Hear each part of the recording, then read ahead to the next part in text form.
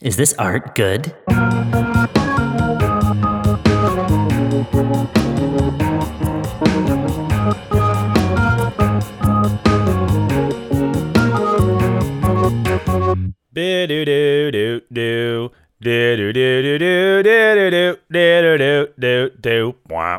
Welcome to Is This Art Good?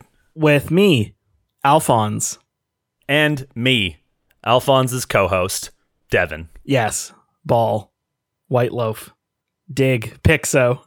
We have such an episode today. I gotta tell you, I've been excited for this episode for a while. I was like, okay, when am I gonna give Alphonse the mollusk? When's it gonna happen? I stumbled across this album one time. Well, I'm not stumbled. I was like, here's a band I've heard about many times through other circles of related bands, and like the string connected on the Billboard thing. Yeah. And so I was just like, I guess I better check out some of their work. Right. And I went and I was like, okay, what's like their most popular album? And this is it. Yeah. And then I was like, Alphonse will have an opinion on this. So I've just been waiting for the opportune moment. Right. I've been recommended another album by Ween, the one that's got like the lady with a belt buckle on it. I don't know any others. Yeah. Well, I've been recommended that album by my friend Ringo, and I've also one of the artists I follow on Instagram, Ween is one of their favorite bands. Right. So I've been like, okay, well, I should sit down and listen to that album. And then I've listened to this one instead. But I mean, sure. Cool. Okay, Yeah. Okay, good. Yeah, and I think like in getting ready for this episode and just beforehand, I realized that there is like a whole lot of lore and information on this album. Like, Okay. way more. Like it's one of those. I think they're one of those bands like Fish, who has just this huge following, who like just is super, super devoted to the band. So it's really easy to look up stuff and find out. So I feel like Right. I'll skip over a lot of that kind of material because it's not really. It doesn't like. Yeah, and I did not look into it. Nah, it doesn't really like bear weight on our review of it. But if you're interested, go have a look. There's like a big track by track that the band does, and there's a whole thing. So like I pulled a couple of things from there just for reference and for interest's sake, and what Right. might make our review a little bit clear or give direction. But yeah. Okay. Also, I was just kind of like, we were familiar with precisely one song on this album. Yes. Because of our childhood. And also... And that was it's like Buckingham Green. Yep, that's the one. It was well actually known for being used in an episode of Scrubs or some bullshit. It was actually Cold Blows the Wind from the outro of Rugrats. Really? Yeah, that was the one. Yep. But as I was reading more, I found out that like this album was instrumental. Arguably No, it's not. would not. It's got lyrics. There's an instrumental on it. I suppose. Is there? Yeah, Pink Eye is an instrumental. No, that one's got And it's got vocals. Yeah.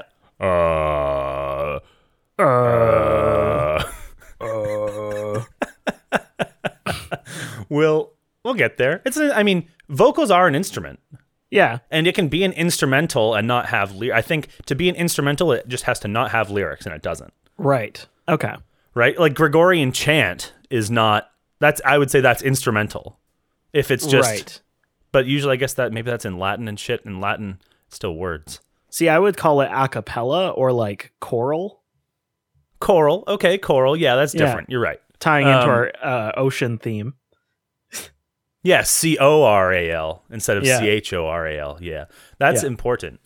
This is a concept album too, sort of. Is it? People call it a concept album. It seems but like a themed album. Yeah, a nautical themed album for sure. And like there Yeah. are some things that sit outside of that, but like sonically, it's very much in that direction. Right. And I mean, one of the first things that I wrote, like everything feels watery. It's like there's a lot of reverb, there's a lot of like chorus effect, right? A lot of like warbly sound effects and stuff. And And it was literally written at like a beach house that they rented in New Jersey. They're like, we're going to the beach and working on this album. New Jersey. In Jersey. So that makes sense. Yeah. You know, it's like they had an idea and it seems like they encapsulated it pretty. I think they did it. It sounds like a fucking Underwater album to me. Like, right. yeah. Okay. Yeah. But yeah, it was the inspiration for SpongeBob, which we watched a lot of. Like the album itself inspired the whole show. Yeah. I knew I kind of remembered something about that. Yeah. So apparently, Steven Hillenburg, the creator of SpongeBob, gave Ween a call in the early mid 90s and was like, I want to make a show based around the mollusk or inspired by the mollusk. This kind of like, his idea was like a Bugs Bunny-esque cartoon, right? Apparently that happened on the ocean floor. And so he also asked Ween to write the shoe tying song, Loop De Loop. You might be familiar with it. Okay. I don't think I remember it. Do the loop de loop and pull, and your shoes are looking cool. Oh, yeah, Classic. yeah. It's a classic one. And that was written apparently before the show even aired. Huh. He commissioned that song. He was like, I want this. I want Ween in on it. So I'm like, maybe that show wouldn't even exist. And so like that arguably helped form my sense of humor, like in a broad sense. So that's weird, I think. Yeah. I feel like to a certain degree, drawing causality like that is like kind of iffy, because like I would say that the humor came from Steven Hillenburg, right? Sure, yeah, of course. Yeah. But I'm saying if the show didn't exist, then that brand of humor might not have been, and wasn't successful, then that brand of humor might not have arrived in me. Yeah. Yeah. Does humor arrive in you? Yeah, it does. Yeah, it's you tap it from the ethereal, the humor plane. Right, the humor plane. Yeah. That's not to be confused with like, you know, bloodletting and shit. Like not that humor, not those humors. No, not the humors. Right. Not phlegmatic and whatever. Miasmic. I don't think that's one of them, but it sounds like one of them. Miasma is a humor. Choleric is one of them. Miasma theory was a theory that germ theory. Diseases were spread by a noxious form of bad air. Yeah. Cholera, chlamydia, the Black Death. So that's what came after the humors theory. Oh, really? Yeah, and then it was like actual like bacteria theory, which is like what we're on now, which seems to be pretty accurate. So miasma was like sort of close. Some things are closer. spread through the air, but putting fucking potpourri in your plague doctor mask won't help. Not gonna do shit. No, you're gonna get the plague too, buddy. Yeah, and you're spreading it mostly. Yeah, that's kind of cool. I mean, it is pretty it's cool. Not cool. It's ironic. That's probably why doctors don't make house calls. It's cool in a detached sense. Yeah, in a historical, like, what a counterintuitive thing to have around. Yeah. It's narratively cool. Yeah, sure. Yeah. Anyway, let's go track by track. Yeah. Why don't you start? I'm dancing in the show tonight. What do you think of this opening? Let's call it an intro track. It's not really like an opening track. It is. It opens it. Yeah. I think it's like an interesting way to start the album, because it's just like, I don't know, some like goofy kind of Sesame Street bullshit.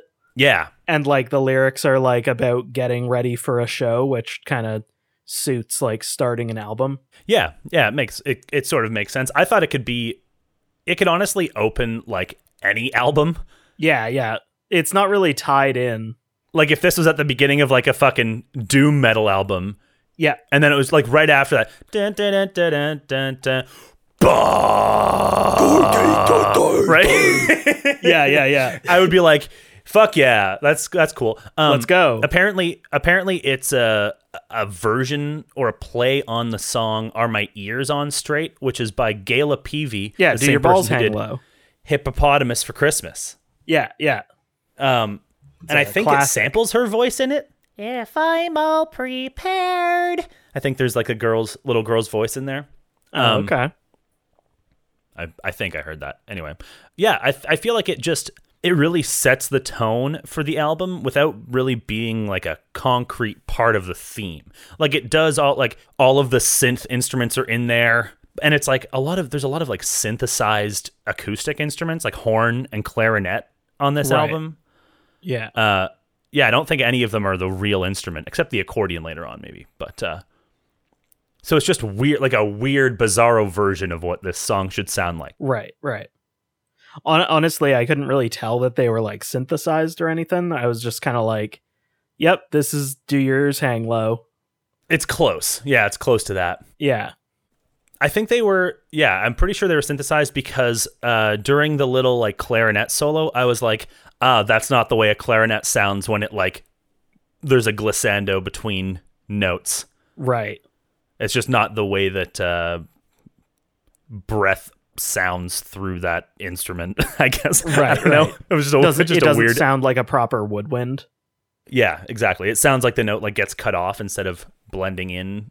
Right, Nicely, fading out. Sort of. That's the only way I can kind of explain it. But yeah. Kind of sets the tone for diversity on the album. There's a lot of stylistic diversity here. I feel like there is and there isn't. Like, there's a lot of songs that are just kind of like boom da da, or like boom da da da, boom da da da. Like, it's just a lot of like carnival vibes. Maybe I should say tonal diversity instead of instead of musical stylistic diversity. Yeah, there's definitely because you've got like there's a lot of waltzes. There's like 3 or 4 waltzy songs, like the sea shanty, the whole like out at sea. Yeah. Old folk song vibe. Yeah, that's a recurring thing. But that probably is what makes it so thematically heavy. Yeah. What it brings up the sea. Yeah, for sure. Arg. So speaking of the sea, what about this creature that has come from the sea? The mollusk. What about it? The title track. Yes. I feel like it has like a nice kind of vocal rhythm, and it's just kind of over this very like simple arpeggio and drums. Yeah, it's like a nice, again, it's in like the 3/4. It's like a very swingy, though, not so much like a bouncy waltz, but like a da-dum-da-da-dum-da, very like washy vibe. Yeah. I think this is one of the most like watery sounding songs. Yeah, totally. This is like that, I don't even know what to call it. It's like a whittly synth that pans all over the place. Oh, yeah. It's a very cool sound to me. Yeah. But I also kind of hate it in a way, but I hate it in the most endearing way. Right. Like, it's so obnoxious over this acoustic thing. Yeah, like it's just kind of like the weird, like it's like a pad. Not really. It's more like a sample that you like hit and it automatically goes like... Right. You know what I mean? Like, yeah, I don't know I don't know enough about fucking keyboards or sounds or anything to talk about it, but fair. Yeah, what do you think this song? I mean, it's hard to say what any of these are about. Yeah. The band was kind of known for like just fucking doing psychedelics and writing music. I could see that. That's the vibe right? I definitely got. Yeah. So, but it kind of like paints the mollusk as like a mythical creature, like something that has like a wonderment and a power and an aura around it. You know what I mean? Right. I guess so. Like, it definitely has like that kind of tone to it. Like, there's this weird reverence for it. Yeah, like it's 2 characters, I guess, the kind sir and little boy, we'll call them. Yeah, that's you and me. Right, yeah. And I really like how it kind of, kind sir is like pan-centered and very dry, and then little boy is like reverbed out and duplicated to the side. So it like creates like this conversational effect, kind of similar actually to what we were talking about with Lady Gaga, how like they pan her voice as a production technique, but this is like to separate 2 people in a conversation, which is weird. Yeah. I didn't notice that. Yeah, I think it's very cool. So I picture this as like an old man on the beach, like sitting in the sand, watching some kid, play as the tide's coming in or whatever, and then the kid runs by and he goes, "Oh, what do you have there?" And he's like, "Oh, it's this neat mollusk I found. Oh, where'd you find it? Can I have a look at it?" And then it takes them both on like some extra dimensional journey. And it's that horrible thing from the fucking album cover. Yeah. Yeah. Yeah, just an amalgam. Apparently, this is interesting, or it was interesting to me. The same person who did Dark Side of the Moon and a bunch of Pink Floyd album covers did this, and then was like, "Man, I love this album so fucking much. I'm going to do all of your art and all of the promotion for the entire tour free of charge for you." Wow. Yeah, was just like, "This is fucking great. I'm all in." That's wild. I want to have a look at the mollusk, the actual thing. I haven't looked at it closely enough. What the fuck is the album art? We've got a fish, an octopus. There's a manta ray mouth near like the bottom middle. It's like the underside of it. Yep. There's a crab claw and like a shrimp, I guess, at the front. Like what is, it seems like the bottom of a shrimp. Some octopus tentacles. Yeah, classic. Yeah. Oh, it's very fucking weird looking. Yeah. It's one of those things where I feel like a lot of like older rock bands, like I feel like the album title or the album covers like rarely fit the vibe of the actual album. Like I feel like this thing looks way too like threatening for like the tone of the album. I don't see it as threatening. The claw mostly makes it threatening. If the claw wasn't there, I would be like, yeah, this is... It's the claw and the like, I think there's like an angler fish head coming off the side and like tentacles as well are kind of like threatening feeling. Yeah. There's no mollusk in here, is there? Probably not. That's weird. I'm not weird. Actually looking at it. I'm just remembering what it looks like. I mean, yeah, I don't see any. I can't identify any mollusca. Yeah. The shell's on the back. It's fine. Yeah, it's behind the camera. Like the fish heads are too big and whatever. Yeah, you know. Yeah. I don't think it's threatening. I think it's just like a weird, trippy sea creature chimera, which I'm down with. Right. I feel like this album is that. Like each of those creatures could be a song. Right. Okay. I think of the Molly Hatchet album that like my dad had on vinyl that just had the most my God, insane metal looking dude like on a giant Clydesdale horse and he's like in like a swamp and it just looks fucking brutal. Isn't he's holding like a fucking axe? A huge axe, yeah. And I see it here. Actually, I've got it. That's the album Molly Hatchet. Yeah, and then we put it on. Yeah, it's like the self-titled. Yep. We put it on and it was just like this is a rock band from the fucking 80s or whatever, 70s maybe. Yeah, 70s probably. Yeah. You got it. And it's just like, all right, like why is it just feels weird. We'll post that album cover as supplemental material. Yeah. Supplemental material for our Ween episode, Molly Hatchet. Yeah. They're like southern rock. They're like, like Leonard Skinner vibe. Yeah, totally. And I was just like, I just remember us putting it on because we were like, oh, dude, this looks sick. And then we put it on and it was like, okay, this is fine. Like, Yep. Fuck. Anyway, yeah, fuck that. Yeah. People probably like it. I don't care for it. Yeah. I mean, that's how I feel about most things. But I get the trend that you're identifying. Yeah. It's just something like Grateful Dead. Their like whole theming as well feels like that for me. Yeah. Because they're just like a fucking soft rock jam band, psych rock, like hippie. Super doesn't get more hippie boring band than the Grateful Dead. I fucking hate the Grateful Dead so much. Oh man, I just can't do big hippie jam bands like that. I can't understand like listening to it and just being like, yes, this is what I'm satisfied listening. Because we've never done acid. Yeah, probably. Yeah. Yeah. I mean, well, I've never done acid, and I'm satisfied listening to the Mollusk. Right. It's certainly more interesting than anything the Grateful Dead has ever done. Yeah, for sure.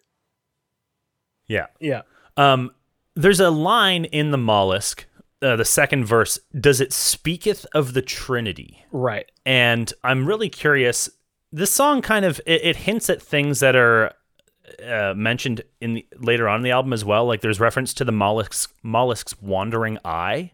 Yeah. Like, what do you think of those two things specifically? Like, what are their significance? Honestly, I just kind of chalked it up to like, here's a little like nod to a like Catholic symbolism thing, and then like the wandering eye just kind of sounded weird. I feel like everything is more intentional than that. Like, on one hand, I get like nothing needs to mean anything. It can just be like in there because it's trippy, or I saw it when I was on shrooms or whatever, right? But like, Yeah. some of the songs on this that we're gonna get to are more obvious than that, when being like, I'm on drugs, this is drugs. Yeah. This song, it's a drug song. Yeah. And the Trinity line isn't. And like, there's a lot of speculation online about it, but I couldn't find anything concrete, so I was just curious. Yeah. Honestly, like, I don't think I'm as into this album as you are. I think it's a good album. Okay. I mean, I don't think that it's a bad album. I'm just like, I don't know. I felt nothing about this album. That's so lame. I know. I'm just like, what do I have to talk about it? You know, like, I've got nothing for you. Well, why not? Like, say that. It's very like fanciful and like whimsical, and it's like nothing feels concrete enough for me lyrically to like get into it, or like that interesting to me lyrically. And then like musically, it just feels very like stripped down, but not like doing a whole lot with any one instrument. It just, I don't know. It feels very like there's not like a lot of complexity to anything, and like a lot of stuff is very repetitive. And it's just like, the whole time I was listening to it, I was just kind of like, man, I wish I was doing something else. I wholly disagree with you. And this album feels like one of those points where it's like I listened to it and I was like, wow, I don't like this really like much at all, but Devin's gonna love it. I thoroughly expected you to be super into this album based on our other conversations on this podcast. Right. And we can go, well, we talk a lot about tonal whiplash, and I think this has so much of that. It does and it doesn't. Nah, it does. Polka Dot Tail to I'll Be Your Johnny on the Spot is like, what the fuck? What is going on here? I don't know. It just kind of feels like they turned on distortion. Like that doesn't like constitute tonal whiplash for me. No way. It does. It goes from this weird, straightforward waltz with like a psychedelic solo to this like crunchy country spoken word talk singy thing. They're completely different. It's like, yeah, but they're not like far enough. Like, when I listen to them, I'm not like, wow, I can't believe the same band made this. You know? I am. Okay. I'm just being clear that like I was not really invested in this. Okay. Well, what do you want to talk about? I mean, I guess the next song? Sure, Polka Dot Tail. I don't remember much about this one.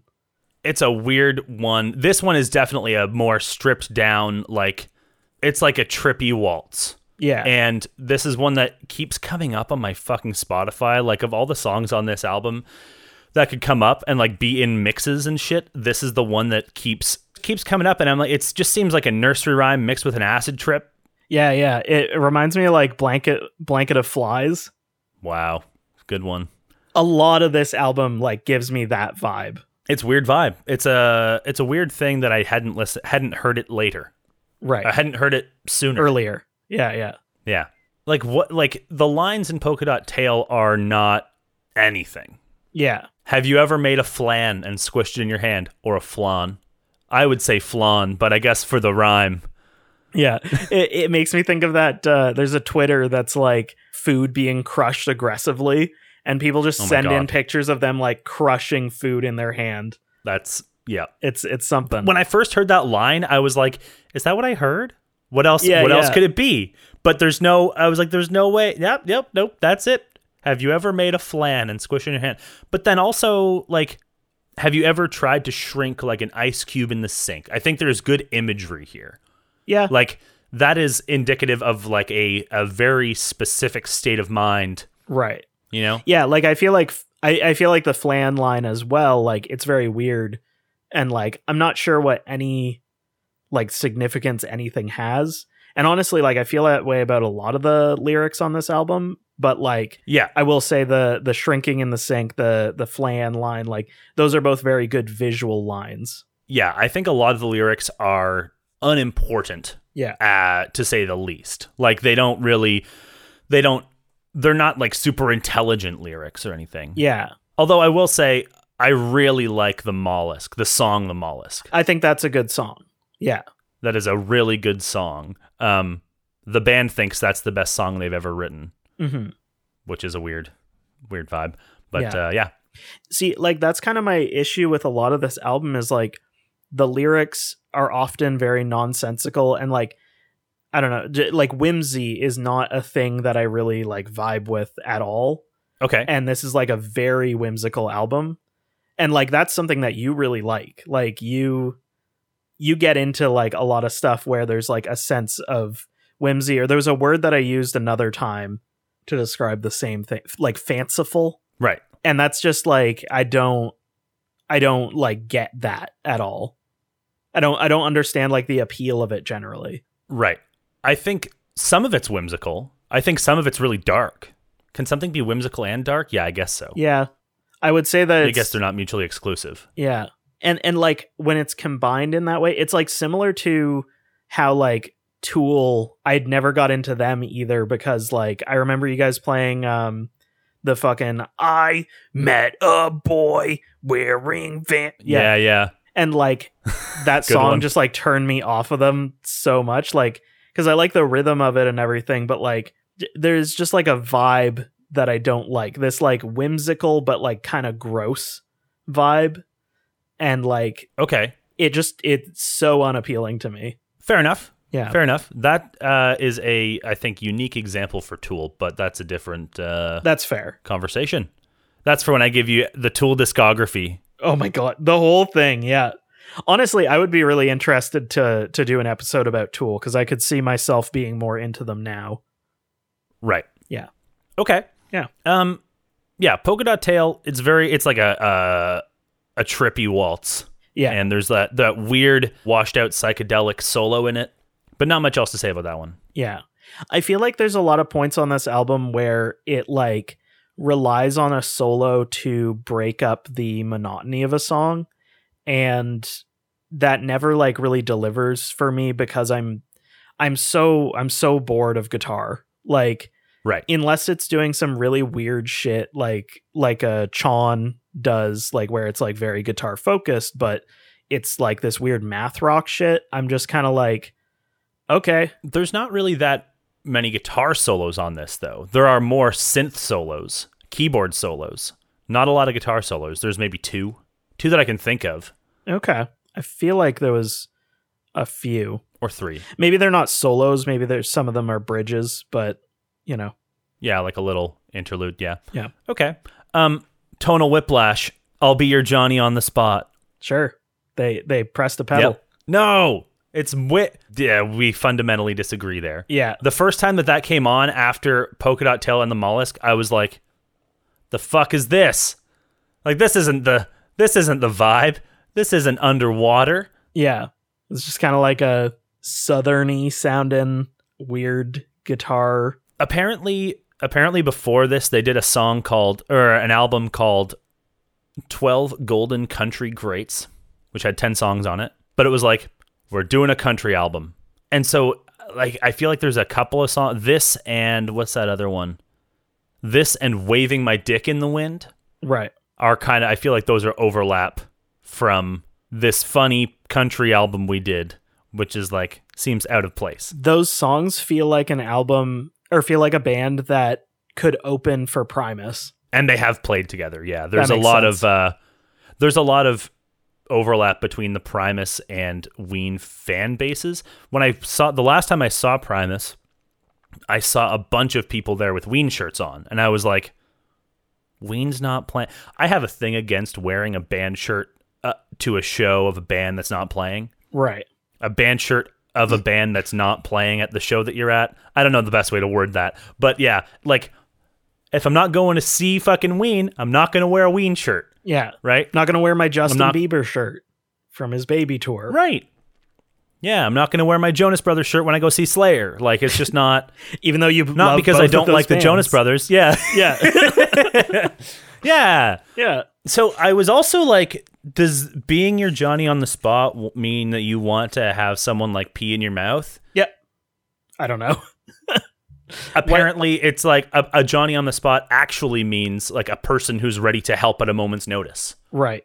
You're always willing to bring over your fucking plunger when I have a big old shit. Yeah, yeah. When I drop a fat shit. No, maintaining the toilet example just muddies the waters. I bet, eh? Yep. You're always willing to bring over your screwdriver when I need it because I can't afford one screwdriver. Yeah. Yeah. Right. So it's like you're just a Johnny on the spot kind of a guy, you know, just always willing to. So willing to help out. A little bit more toilet humory if you don't know about it, but less toilet humory if you know the origin of the term, I guess. And I guess calling it that is like, you know, a bathroom, a John, a porta potty, Johnny on the. You got, you know, you get it. Yeah. Yeah. You know what I'm saying. Did you want to talk about Mutilated Lips? Sure, Mutilated Lips. This was another one that I liked more on this album. I really like the like kind of constant flowing lyric delivery, and it kind of reminds me of like Red Hot Chili Peppers with that. Yeah, definitely. I feel like this album kind of has 3 kinds of songs. Yeah. And one of them is this like soft, beachy psych rock. Yeah. Which like the Mollusk and this and It's Gonna Be All Right fall into, which we'll get to. And then there's like twists on traditional folk songs.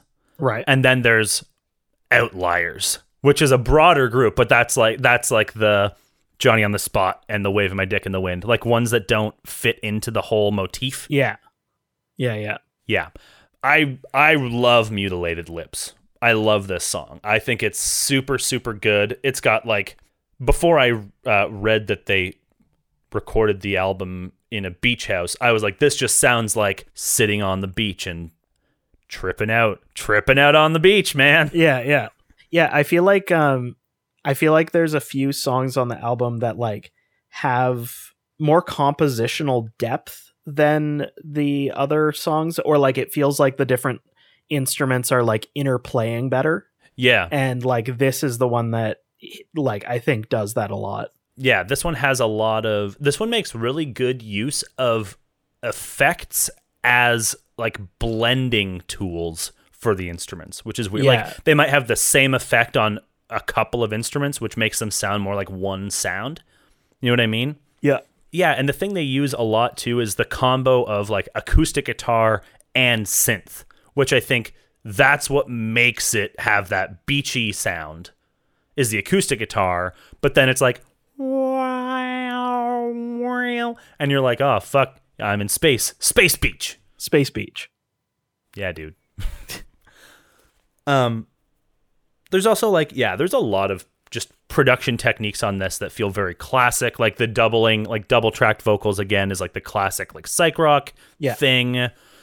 There's a lot. Like it definitely seems like they took what they know about a genre and applied it very well here. Yeah, for sure. I do feel like Mutilated Lips kind of goes on a bit long. A little bit. It is a little bit long. But I think it's okay because it's between 2 kind of like short ones. Yeah. And it's also okay for me at least because I dig that vibe. Right. That whole feel. Yeah, I mean I do like the song. I like the vibe of it. It's probably there's 2 others that could compete for favorite. Right. Okay. Yeah, but this is definitely like in the top 3. This is up there for me as well. Yeah. Just a little long, but like that's kind of something I always bring up because like I don't know, I have a very like low attention span for like when a song repeats parts, especially like a chorus. Right. Yeah. Right. That's fair. That is a hint to me at which one will be up there for your favorites. There's an effect that they use. I've only heard it like a couple of other times on other by other bands, but it's like a pre-reverb where like the line reverbs in and then they say it. Yeah, it's like reversed or something. and it's like coming a bit before. Yeah, sometimes it's reversed. Sometimes it just says it forward. Yeah, I getcha. But yeah, they do that on the verse, I think, in this, and I like that a lot. This one, again, this was like written on LSD, so sounds like it. Yep. Very much so. I don't need to repeat that every single time. I'm pretty sure, it all sounds like it's fucking written on a bunch of psychedelics. So yeah, it probably was. Probably. The Blarney Stone, track 6. Yeah. Are you familiar with the Blarney Stone? What it is? It's like an Irish thing, right? It's an Irish thing. It is a stone in County Cork that like was just a big rock. I think they used it to build like some towers and whatever. But the legend goes that if you kiss the Blarney Stone, you get the gift of gab. Right. You become charismatic. And so this is, I think it's supposed to be like Irish pirates, pining for home. Right. Okay. It's like the Mr. Krabs theme song. Yeah. The honestly, like the first vibe I got of this was like, is this supposed to be like making fun of Irish people? I think it's pirates specifically. Yeah. Right. Yeah. It is a sea shanty. It's supposed to be this drunken, swaying thing. So, in that way, yeah, it's making fun of Irish people. Yeah. But not directly. I think it's more like, here's a song about or from the perspective of, Yeah. I think like the first verse is like, yeah, not great, and kind of like set the tone of it for me. Yeah, that's very, very fair. I think that it ties to... Well, hold on a second. Yeah, do you want to just read it out? Yes. The whole thing.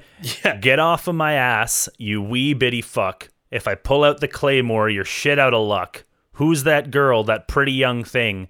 After I fuck her, she'll get up and sing. I think, and this is a theory I developed only on my last listen through of the album, I think it's tied to the last song, She Wanted to Leave. Okay, yeah. They're both kind of very much the same vibe.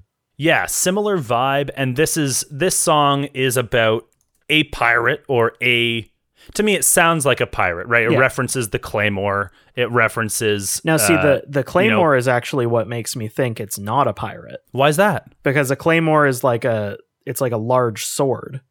It's like a two-handed sword that would have been used by like, Scottish and Irish people, Welsh as well, I think. And like pirates had like cutlasses and shit. They didn't really have big swords. That's very true. Yeah. I guess they could have said cutlass there, eh? Yeah. I don't know. It says like, I got ooze in my pores, my feet are all wet, I got mold in my ears. It's like, I've spent too much time on the boat. The bread's going stale. I need to get back to dry land. This is what I get from it. Yeah, that's fair. And like, I think that the girl that he references is the same girl that ends up being murdered, but is pined for in the last song. Right. But then this pirate ends up throwing her away or not caring about her. And we'll talk about the way that it ties in once we get to the end, I guess. But that's my personal theory. Right. Okay, I could see that. So definitely, like, yeah, the after I fuck her, she'll get up and sing. Like, that's not a great line, but it also is like very accurate for like a pirate's attitude towards women. Like, yeah. We just fuck all the time. Yeah. Yeah, for sure. I'm gonna fuck a... Oh, I forgot what the creature's called. What are they called? Mollusk? No, not a mollusk. No. I'm gonna manatee. fuck the mollusk. Manatee. I'm gonna fuck a manatee. Check this shit out, boys. Yikes. Don't have sex with sea creatures, folks. Yeah, please don't. Yeah, it's a classic sea shanty. It's like there's accordion, there's like the droning, single chord vibe. I think it's a good tune. I'm on board for it. It's weird to hear something like that written as an original song. Yeah, I could see that. That's not just, it's like copying a traditional style, but not copying a traditional song. Yeah, I don't know. I think the first line like turned me off of it enough where I was like, kind of like, okay, the rest of this is decent. I find it hard for me to like appreciate all the songs that are kind of like using traditional structures because like it has been done so many times. I feel like it's like it's not very impressive to me creatively to make them, but that's like, that doesn't matter. It's just like that subjectively affects how I feel about them. Right. I don't feel the same. I feel like it's more of they're putting more of a twist on it than that. This one, not so much. This one is really just like straight up like a traditional sea shanty. Right. And I think that's fine. I think that's all right. Yeah. Yeah, that's fair. If you want, it's also more of an exercise to be like, let's try writing. Yeah, for sure. You know, and I don't know what their style, like, obviously their style is not a Celtic folk band. So it might be more of an exercise for them to write that than something else. Yeah. Which is why I say like, that's only really subjective. Yeah. Yeah, totally. Yeah. Okay. It's gonna be all right. So I mentioned Blanket of Flies earlier. I feel like I feel like a lot of the songs on this album give me that vibe, but this is the one where I'm like, this is the track on the album that's just kind of like the ambient, like washy kind of feeling thing. Yep. This one sounds, actually very quickly, we should mention what Blanket of Flies is. Yeah. Because it's nothing. It's a song that actually my friends Andrew and Chancellor wrote, and I wrote the lyrics for when we were Music for Deaf People back in the day. And Alphonse was referencing that as a trippy, weird, like bizarre tune. So didn't you sing it in the elf voice? That's the elf voice one, right? There's a part in it, yeah, that sounds like this. Yeah. Yeah. My favorite. Yeah, I bust out the elf voice in it. You can look it up. It's Music for Deaf People on Spotify. Blanket of Flies. Anyway, It's Gonna Be All Right is the song that like this doesn't sound like it's beachy. It sounds underwater. Yeah. Yeah, I could see that. Like the chorus on the guitar, this is the one, like there's like a crazy reverb on what they're using for the snare that sounds like the same kind of thing you hear on like a radar ping or a sonar ping, you know? Right. And it's like very breathy, and it sounds like you're scuba diving and you hear someone playing the song from underwater over there. Yeah. And that's pretty cool, I think. I just found like myself being like, this song feels really long, and then I checked the time and it was like 3 minutes and 17 seconds. And I was like, oh. See, again, I did not feel... Yeah, I'm so into the production and all of the different sounds that they're using on this. Yeah. That there's always something for me to pay attention to. And that's really what I thought you would enjoy and appreciate. Like, the palette of sounds. I think that's the thing is, like, I'm not invested enough in it in like the base level of like I feel like production is like the last part of me picking apart music. But it's arrangement. Sure. Like, I think that's a different thing though. Like, I think like the way that the song is, like, you know, the reverb effect that they put on this drum, like that's totally like gonna pop up if it's strong enough in the song. But like, I don't know. I need to be invested in like the levels before that, before I like am thinking about that. A song could be produced fucking terribly, but like still kind of have a good rhythm to it and like good interplay between the different instruments, and I'll be like happy. Like I'm fine with that. Right. Sure. Yeah. Yeah. How do you feel about? I mean, I'm just surprised that you didn't have more to say about just the sonic palette in general. Just the instruments, the synth sounds. And this one? No, just overall so far. I mean, we're halfway through the album. I just found it boring. It feels very like flat to me. It just kind of felt like there's a guitar and there's like some kind of little extra bits of synth, and, you know, not realizing that like a lot of the, you know, quote unquote orchestral instruments are done like using that. Right. That's a theory. Right. That's what I think. Yeah. none of the colors they're using to paint this album are like that compelling to me. Okay. I don't mean to be like, oh, fuck this album, because like I do feel like it's better than I enjoy. Like it's going to get a higher objective scale than it will get subjective for sure. Right. Okay. Yeah. I think It's Gonna Be All Right it's like a little bit more honest and real sounding. I think it's probably the only song on the album that sounds like that to me. Yes, it's lacking a lot of the whimsy, and I appreciate that about it at least. Yeah, I think I read that one of them was going through a breakup, and like when they were working on writing it, they couldn't get in the right headspace because the breakup was taking up too much of their mental capacity, basically. Right. So they ended up pulling this out together. So emotional turmoil creates good art. Yeah. Well, I mean, I don't like this song, but sure. Right. Is it a duo? Yep. Two guys, Gene and Dean Ween. Wow. Yeah, I kind of figured just from like the production, because it feels very much like possible to play with minimal people. Yes.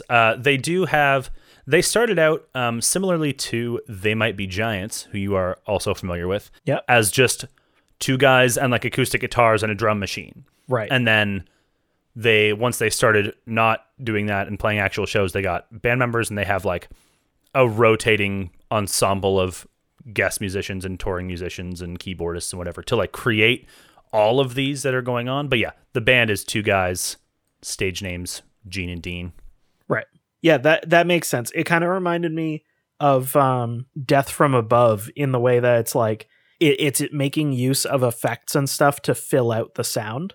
Right. Yeah, it definitely does that. Yeah. It definitely does that. There's I think something that we didn't mention on Johnny on the Spot is like the drums in that are just like, here's a fucking mid-90s drum synth. Yeah. You know what I mean? Just that train drum track. Like it, not the band Train, like a train. Right. Yeah. Yeah. Drops of Jupiter, man. Good song. Banger. Okay. Let's go to The Golden Eel. Yeah. Tell me about this one. I think this is like, I was kind of like, okay, this is a cool vibe. Mm-hmm. And then it just kind of kept doing the same thing over and over again. And it layers things over it and like does stuff with that. But like, it's kind of like what I said, like the palette that they're working with isn't very compelling to me. And so adding more layers to it, like if I'm continuing this like painting metaphor, it's just kind of like adding more texture without any structure that I'm interested in. Okay. This is so interesting to me because this one I was like, this is gonna hit for Alphonse.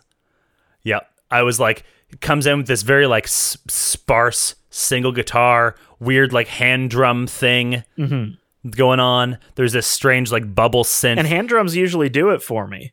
I'm aware. Yeah. And it's just like this weird one voice watching the eel. Yeah, yeah. What is going on? And I like that. The verse is very long, but I think that makes when the chorus comes in, the chorus just sounds huge. And it's these huge toms contrasting with this very sparse verse. And I think that works super well. And I was like, yep, based on conversations we've had on other albums, it's totally going to connect here. Isn't it just, I thought that it was basically just the chorus like repeating over and over. What do you mean? With different instruments coming in over it. I'm not sure what you're referring to exactly. There's the lyrics, like, which I assumed were the chorus that's like about the golden eel, and then it just kind of like kept repeating that and the like, you know, the instrumentation that goes alongside it. Like it just seemed like those were like almost the only lyrics in it. The lyrics are just the like, I cannot reveal the words of the golden eel. Yeah. But instrumentally, I thought it was gonna do it for you. See, it's like it keeps repeating the like, you know, that section over and over again, and it does like build up. And like there are songs that I like that do that, but like, right. I think this song would have hit me better if it was earlier on in the album, but at this point, like, I'm already kind of like checked out, and then it keeps going for long enough that I'm just like, okay, it's not doing enough like structurally to like make me very interested in it. Yeah, the structure is like a repetitive structure. I think for me, the fact that the verse is so sparse and the chorus is so large sounding makes it net positive, I guess. Right. And I have a hard time like defining like a chorus or a verse without lyrics as well, which is why I'm having a bit of difficulty sure. explaining. That's fine. Yeah. The Golden Eel is a great example of a song that is literally just exactly what it says. Apparently, it's just about being high. Surprise. On your pick of mind-altering substance, and sitting in a room where there's a fish tank with an eel in it.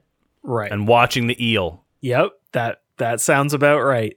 And like that's not my thing. Like, right, I'm not into like, man, I want to just fucking take so many drugs and just put on like just get fucking blasted and put on Magical Mystery Tour or whatever. If anything, that's more my vibe than yours.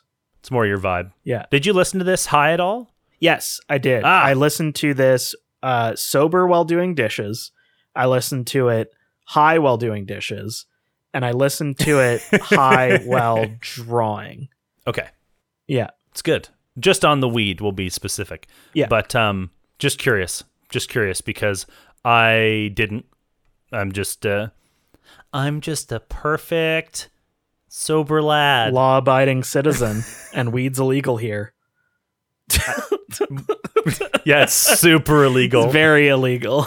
They cut your dick off if you smoke weed in Canada. Yeah, they make you cut your own dick off, and then they cut your hands off after you finish cutting your dick off using your hands. Yeah, and then they make you use the same light. They make you use the same lighter that you smoke your bowls with to cauterize the wound. Yeah, yeah. And they make you. It has to be the same lighter. They make you smoke your chopped up foreskin. Oh my god. Yeah, dude. They make you fucking no, I'm not gonna say that. That's too much. No, do you want me to? Okay, I'll do it. Trigger warning, this is gruesome. They make you fucking cut down the edge of your dick, your cut off penis, and scoop out all the meat, and then roll up the skin into a fucking joint. Yep. And you use, and then you smoke it. Well, you use the vas deferens. You pull that out, and you use that as like the when you have the hemp. Whoa, hemp hold on wire, a minute. No. You kind of light no, that. But that's not. Those are the balls. They keep the balls. No. Don't but like, you fucking vote for the government? You can pull some of it out. Oh my god! You know how many miles of stuff there is in the human body? Not as many as people say. Probably not. All right. Cold Blows the Wind, number 9. Number 9. So here's an interesting thing. This is interesting, and you were like, man, I said a fact about the album, and then you were like, man, I feel like you're way more into this than I am. Yeah. But truly, like, I didn't care about like, oh, I'm gonna find out all this stuff. I was just like, I should do some research before the episode. Right. And so that's really where I was at. Like, I'm not into it enough to like, I'm gonna find out everything about how they made this. And blah. I was just, intrigued. But this song was a very interesting thing to me because this was apparently the first song they wrote for the album. Okay. And it was a dark, stormy night in the beach house. And apparently they had kicking around this book of 17th century folk songs. Right. And it had the lyrics for this song in it. And so it inspired the whole project. And they had never heard the song before, so they just wrote their own chord progression and tempo and whatever, and then just put these lyrics to it. Right. And of course, before I knew that, I was like, yeah, this sounds like, a traditional folk song, like Mourning the Dead. Yeah. It's very obvious, because it is. There's nothing else to say about it, really. Yeah. But I just thought that the idea that this whole project came from this book of folk songs, more or less, is cool to me. Yeah. That honestly explains why this is possibly one of my, this along with Mutilated Lips and another one, this is one of the favorites.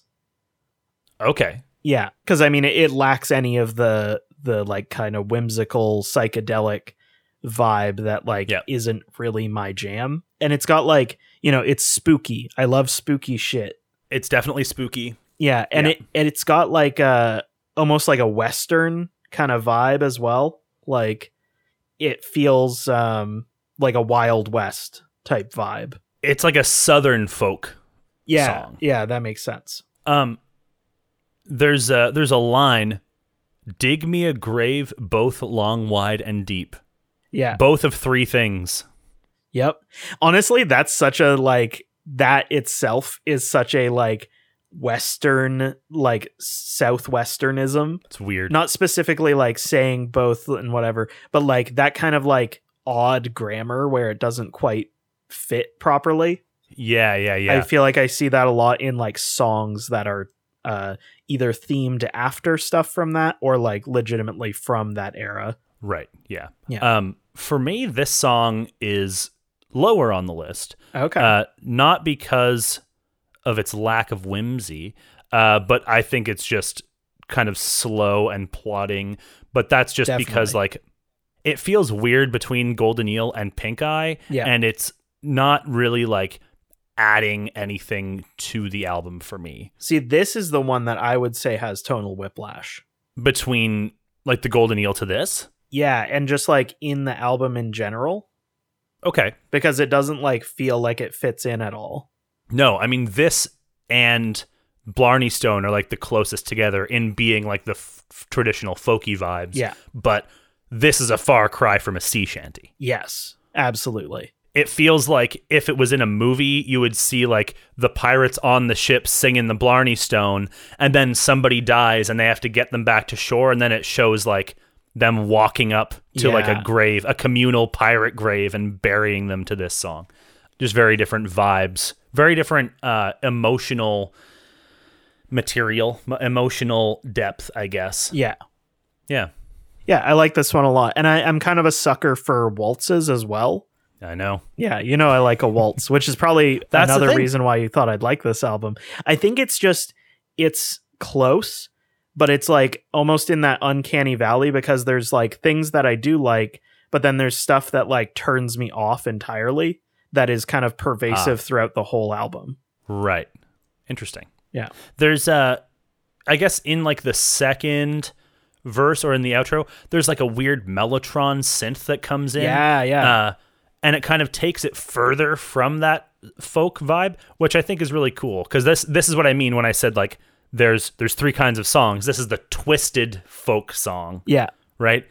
This one does that the most. And I think that definitely lifts it up from being just like this dirge. Yeah. Yeah. It very much reminds me of Tom Waits, actually. Okay. Yeah. I can see that. Yeah. Right. They should have sang this song in the Blarney Stone voice. Yeah, there you go. Hey, I'm Tom Waits. Me a grave. Don't do that to Gonna yourself. throw out my You're fucking gonna die. voice. I need. Rest of the You're gonna podcast is throw gonna up? sound like shit. I mean, probably already does. That's not true. You do a Kuno, pig, Kuno. Hey, I'm Kuno. That's Tom Waits my as God. Kuno. Hey, I'm Kuno.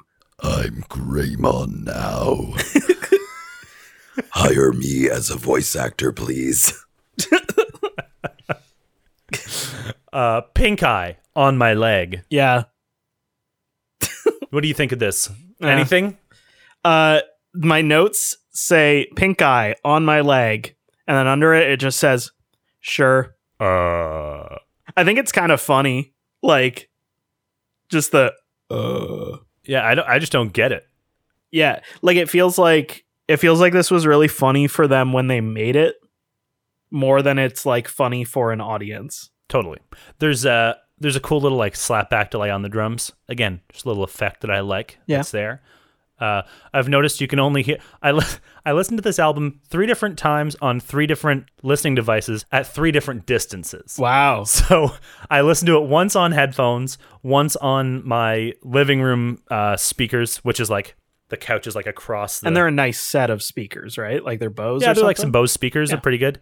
And then I listen to them at my computer, like reference monitors, which are very close to my face. Right. Right. They're like a foot and a half, 2 feet away from my face. Yeah. And each one was a very different, distinct experience.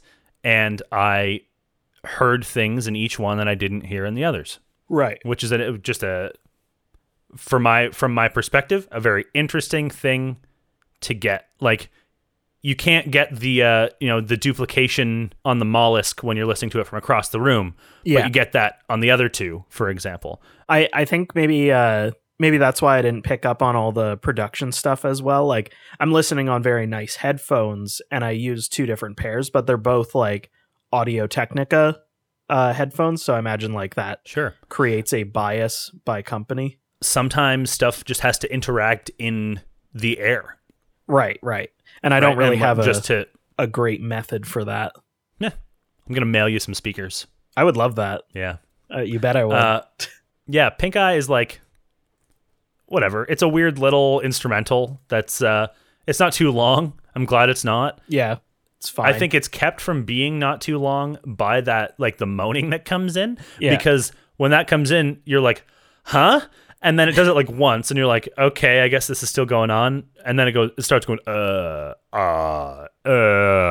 and then it's just like, it stops any monotony that might be created. But Yeah. I personally didn't think that it was too long to begin with. Oh, that reminds me.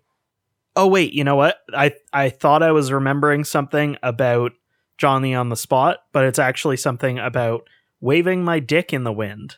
Yes, let's talk about waving my dick in the wind. Yeah.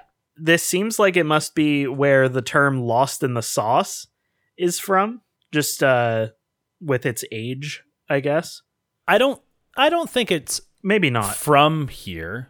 I mean, they probably pulled it from somewhere. The sauce was already a term, for Yeah, alcohol. true. right? Yeah, because I guess I'm mostly familiar with the term "lost in the sauce" as like a modern Yes. thing in like memes and shit. Don't get lost in the sauce, man. Yeah, exactly. Yeah.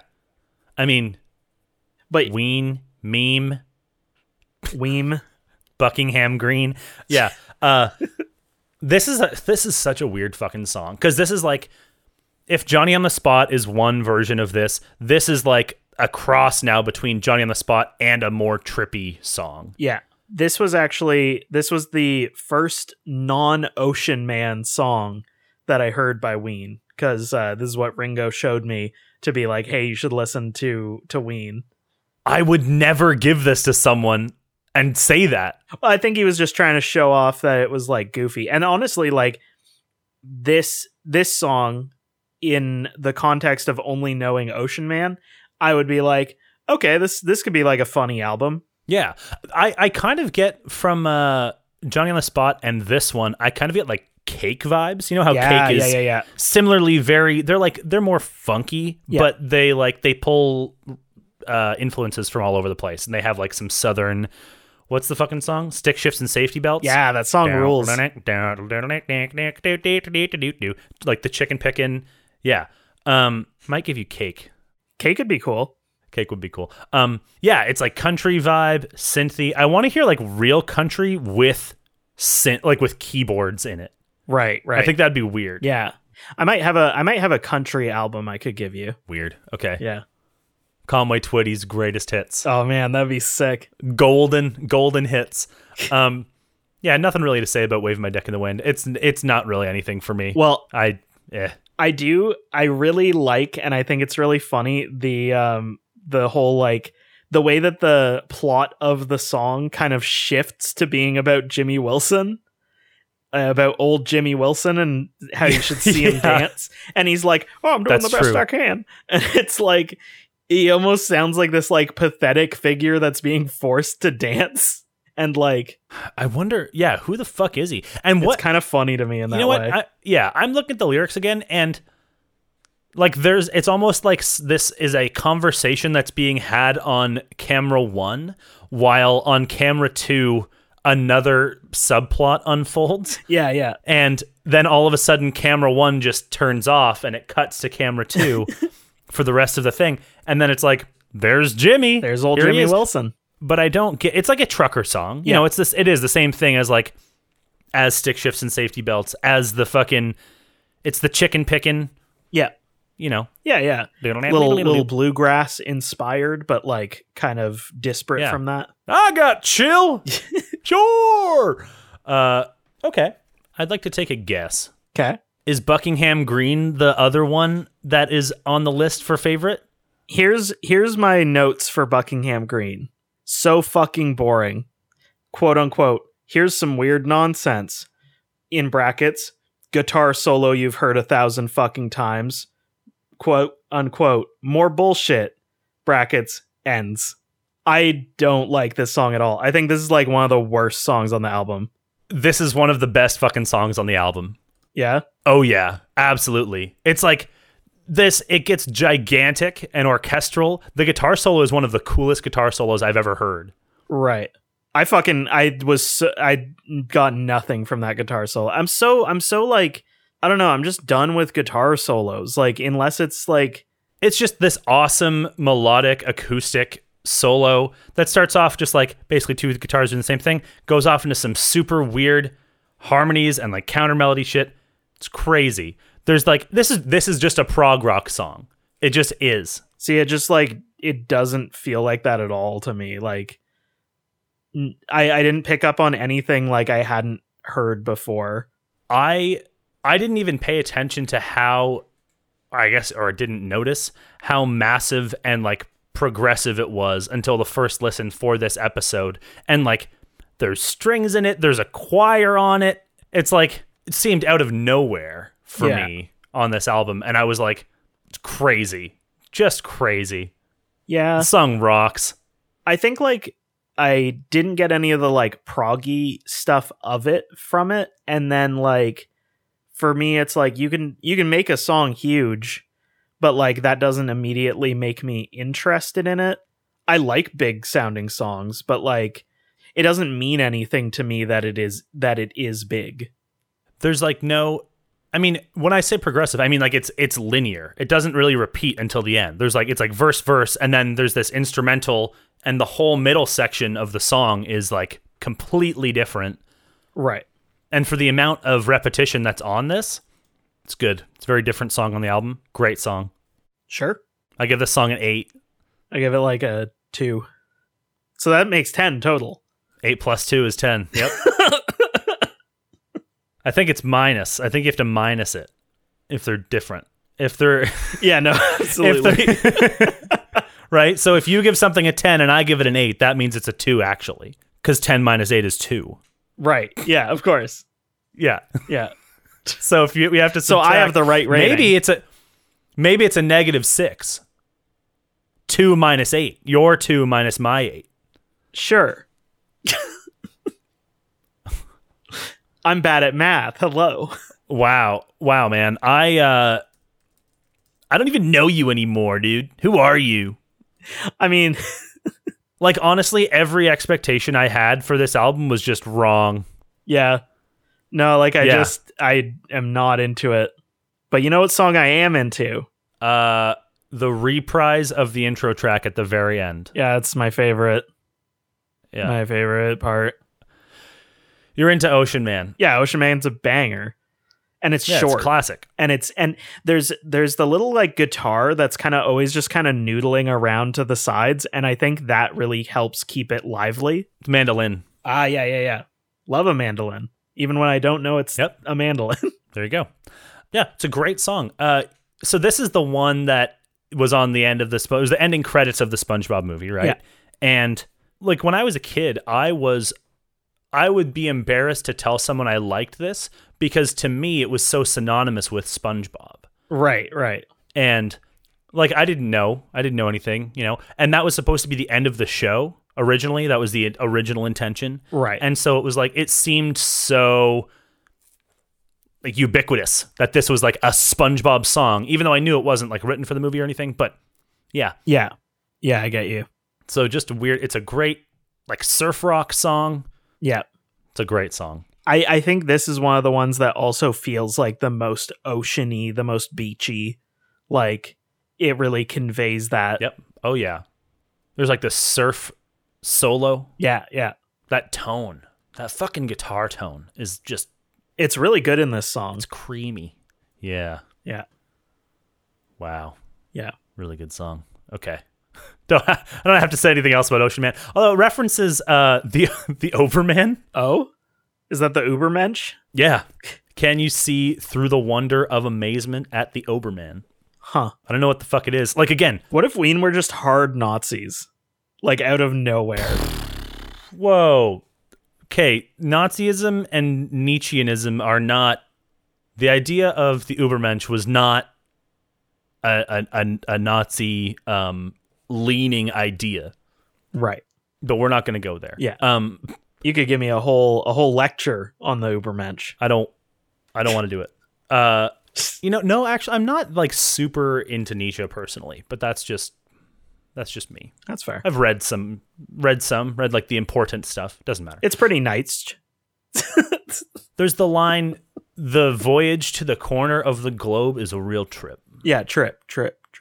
It's a great line. And I've always wondered what that means. Like, like flat earther, man, you got to get to the corners of the world. No, it's a disc Right. or whatever. It's a fucking time cube, man. Gotta keep up. I think it's saying like the world is round. So if you want a real trip, find the corner. Well, you know, like the corners of the globe is like a seafaring, like a nautical thing, right? Of course. Yeah. Yeah, of course. But I think it's like, it's referencing, like it's a trip and trip, double entendre. Yeah. And it's corner of the globe in the nautical sense and corner of the globe in like a flat earth, like the world is flat sense. Yeah. Don't want to say flat earth sense. Yeah. Take me by the hand, lead. Like I think it's a plea. It's a plea to the Ocean Man. Right. The Ocean Man is the Overman, I think is what they're saying. Yeah. The Ocean Man is like a higher form of being. The higher true state. ideal human person is someone who's just Right. chill and is out at the ocean. They're doing what and they who want. soaking up the thirst of the land. Like every one of these lines is a good line. They're really a good. good, And strong. And they have a great rhythm. They do. Yeah. This song rocks. Yeah. It's a banger. Is. And then there's the last song on the album. Personally, I think that Ocean Man could have been the last song on the album. Same. Very much same. But we have She Wanted to Leave. Yeah. Just to bring the mood right back down before they let you go. Yep. But although, you know what? Admittedly, I like this as an outro track as well, because similarly, and this reminded me of something that I would do, where it's like the big ending song, the final one, and then the like soft, Yeah. The hidden sun. the hidden sun, dude. Yeah. But also this is like, so this song is about, I wouldn't say a pirate, but a sailor who has his love taken away Yeah. at sea. Right. And she wanted to leave.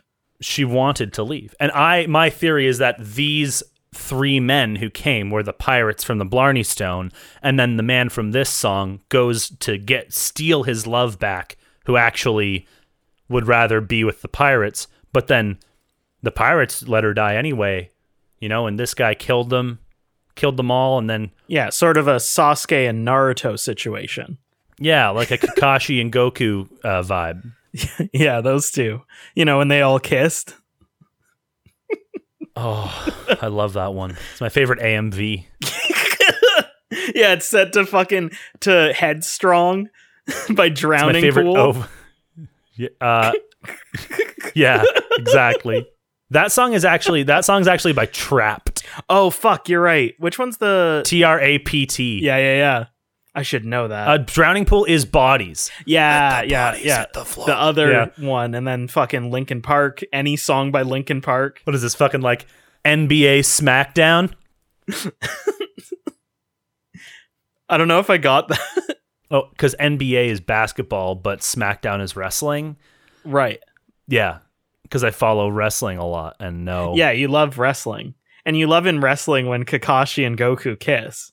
So that Naruto can save Sasuke. Dude, I want The Rock and Steve Austin to dress up as Naruto and Sasuke for a film.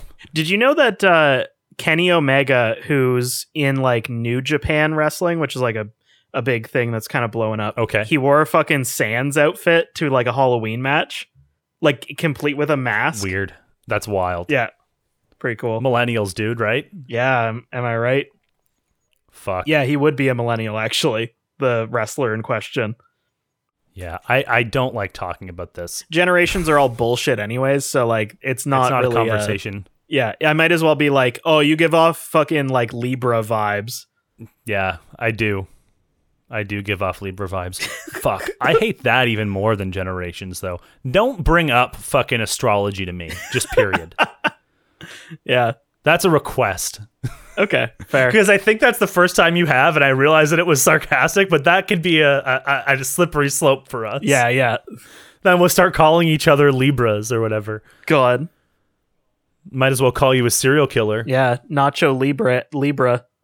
That's the fucking thing, too. Like, how the fuck... Like, if you're a fucking Scorpio, you're more likely to steal a car. Like, what? Who the fuck are you, fucking stupid idiot? Yeah, God damn it. Fucking Capricorn. I'm gonna go steal a car. Fuck you. Are you a Capricorn? I'm actually a cusp between you were an a Aquarius. Capricorn and an Aquarius. I'm like on the last day. Yeah, Anna's on the last day between Scorpio and the other one that's not near there. You know what, man? Don't even talk to me about about. Oh my You God. did it. You brought it up. But I almost said, don't even talk to me about holocausts. Any of them? Yeah. Yeah, did we talk enough about the last song? Not really. I just said I liked it and gave a fan theory. I don't know. It's like a vibe. Yeah. It's vibing. All right. Oh, I do like the weird broken sounding reprise of the intro though. Yeah. I like that. That's a little hidden track. Cool, good book ending. I'm down for that. I like that stuff on a concept album. It's a concept album, which means it's it's packaged. I'd say it's like thematic. I feel like people don't put a line between those two things. And like, No, I agree with you. yeah. Because like you could connect the last song and the Blarney Stone, but like I feel like most of the album doesn't like intertwine, but it's very thematically tied. No, I don't think that it has to intertwine to be a concept album either. Like a theme can be a concept. Sure, A concept does not mean a story. That's fair. Maybe there needs A concept to be, means an overarching ideal. maybe there needs to be a term for a story based album then. Yeah. Yeah. You know, I mean, you can have a narrative concept album. This is yeah, not that. Yeah, I suppose that's what right? I'm thinking of. Maybe there are subgenres of concept album, but a concept album also isn't a genre. It's just a thing. And if the thing for this is the sea, then it crushes it. Yeah. For the most part. So is it good? Okay, Alphonse, it's become clear to me, abundantly clear to me through this episode that your rating for this will not be what I had expected. So Yeah. tell me about this album. Yeah, I think it's just like it's very whimsical, which like isn't my vibe. It's like kind of thin in terms of like how many instruments and like how much interplay between them there is. Yeah, and like the lyrics, like none of them really mean anything to me or like have any impact on me. Right. Yeah. Just honestly, like similar to the Lady Gaga album where like I was just kind of like, I don't know how I'm gonna like talk about this because I don't really feel anything about it. Okay. And oftentimes like it's hard for me to like focus in on it when I'm not interested in it. That's a big ADHD vibe from me. Yes. And I think like I tend to almost like resent when I'm like listening to something like that, and I try to not let that like color my actual ratings, even if it's like it's definitely colors some of my discussion. Do you mean you tend to resent the fact that the album makes you feel like that, or the fact that you feel like that? I resent Period. that I'm not spending my time doing something else or listening to something else. Ah, okay. Because I'm constantly aware of like, oh, I'm doing this thing and this is taking up this much time. right. And I'm like constantly kind of anxious about that. Do you find that happens more with albums versus other things? Because you've certainly mentioned it more. Maybe, but I think that that's just the nature of like what things we've reviewed. I don't think you've given me something else of another thing that like a movie that you're ambivalent about. Yeah, like I was kind of feeling that way about the Sisters Brothers, and then like I started getting into it and I was like, no, this is pretty cool. Right. Okay. Yeah, like that was like my feelings at like the first like 20 minutes or like 15 minutes or so of that. That's fair. Yeah. But I try not to let that like actually have an effect on my ratings or anything.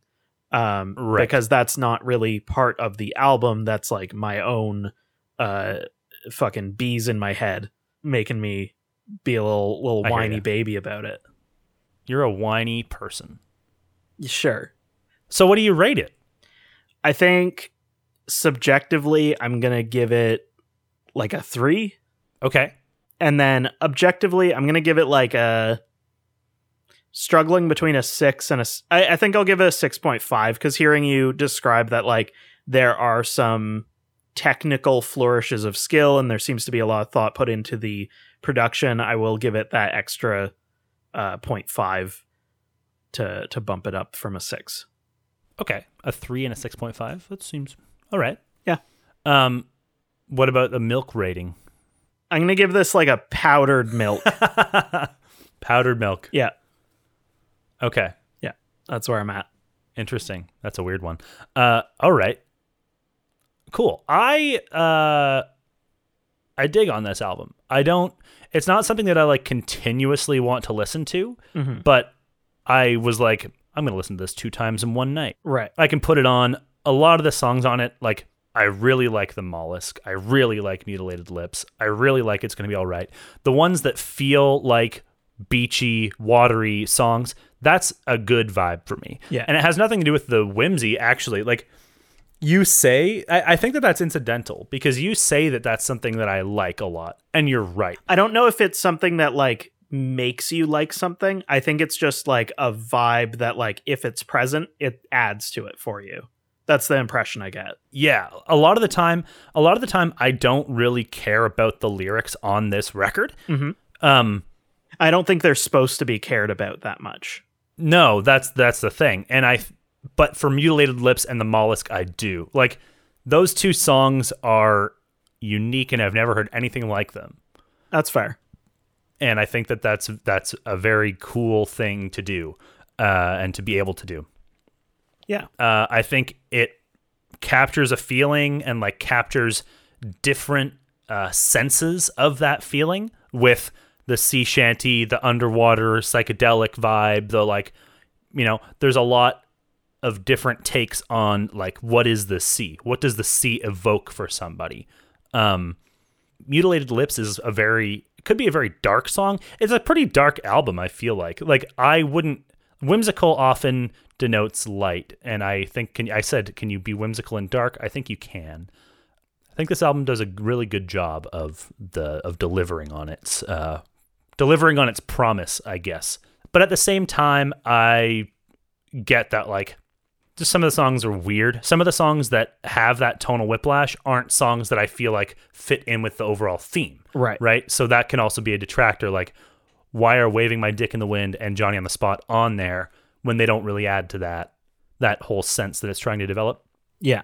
So I think I'll give it a 7.5 subjectively and an 8 objectively. Okay. I think that's probably fair. Yeah.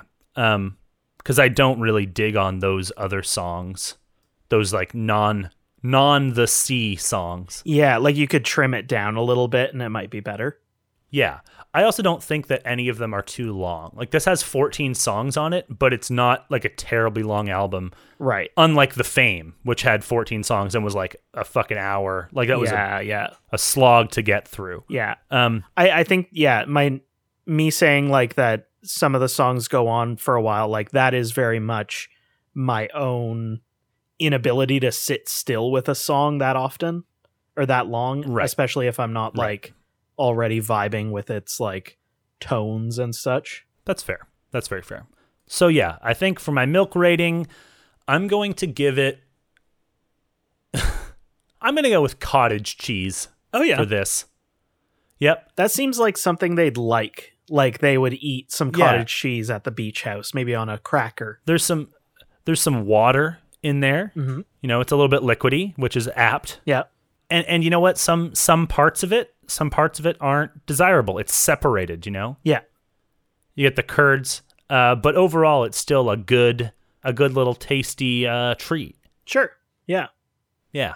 So what comes next? Alphonse, I went first last time, Yes. so you go first this time. So yeah, okay. I'm pulling the trigger on this. I was going to give you something else, but it kind of came up in conversation earlier as you were talking about how big of a fan of wrestling you are. Oh, no. I am giving you I think it's Fiction World Wrestling. Oh, I thought you were going to say you're giving me Chris Benoit's security footage. Oh my god. That would be... I don't know if that's art. I think that's just happenstance that was created. I don't know if it exists. Same. Anyway, what's it called? I'm sorry. Fiction Wrestling or something like that. But Fiction Wrestling. Yeah, it's... So... Is it a game? What the fuck is it? So we are delving into the world of fan art and fan created works now. Oh yeah, starting with Sonic, of course. Oh no, not just Sonic.